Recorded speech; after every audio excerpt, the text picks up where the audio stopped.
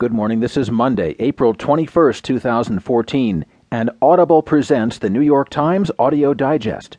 Here's what's making news on the front page today. Photos tie Russia to unrest in Ukraine. Errors mounted as chaos ruled capsizing ferry, and Jeb Bush's rush to make money may be a hurdle. In today's national headlines, poorest counties are still losing in the war on want.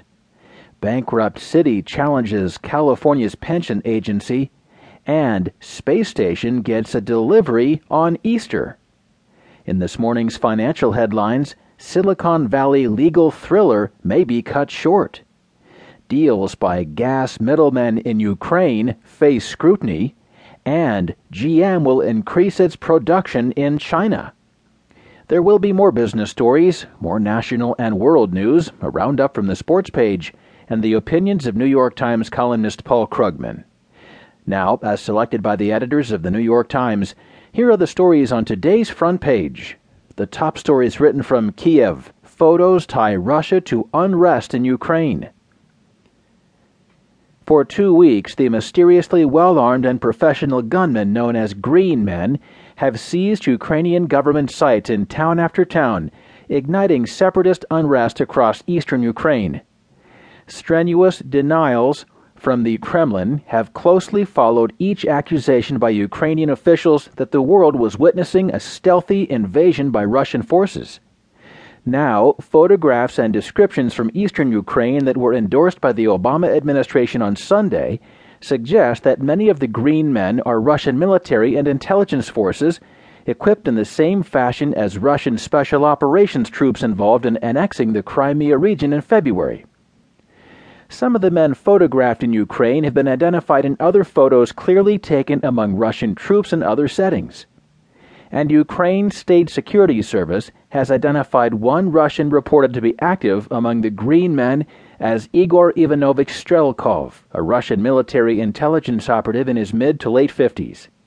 He's said to have a long resume of undercover service with the main intelligence directorate of the Russian General Staff, most recently in Crimea, and now in and around the eastern Ukrainian city of Slavyansk. There has been broad unity in the international community about the connection between Russia and some of the armed militants in eastern Ukraine, and the photos presented by the Ukrainians last week only further confirm this, which is why U.S. officials have continued to make that case.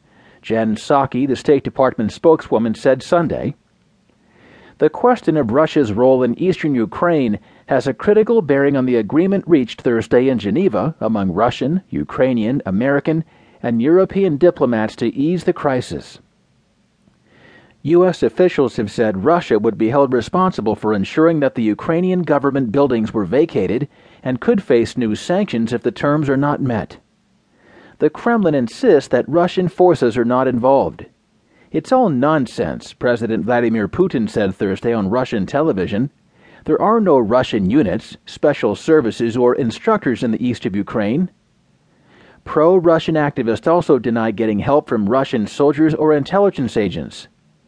But masking the identity of its forces and clouding the possibilities for international denunciation is a key part of the Russian strategy, developed over years of conflict in the former Soviet sphere, Ukrainian and U.S. officials say.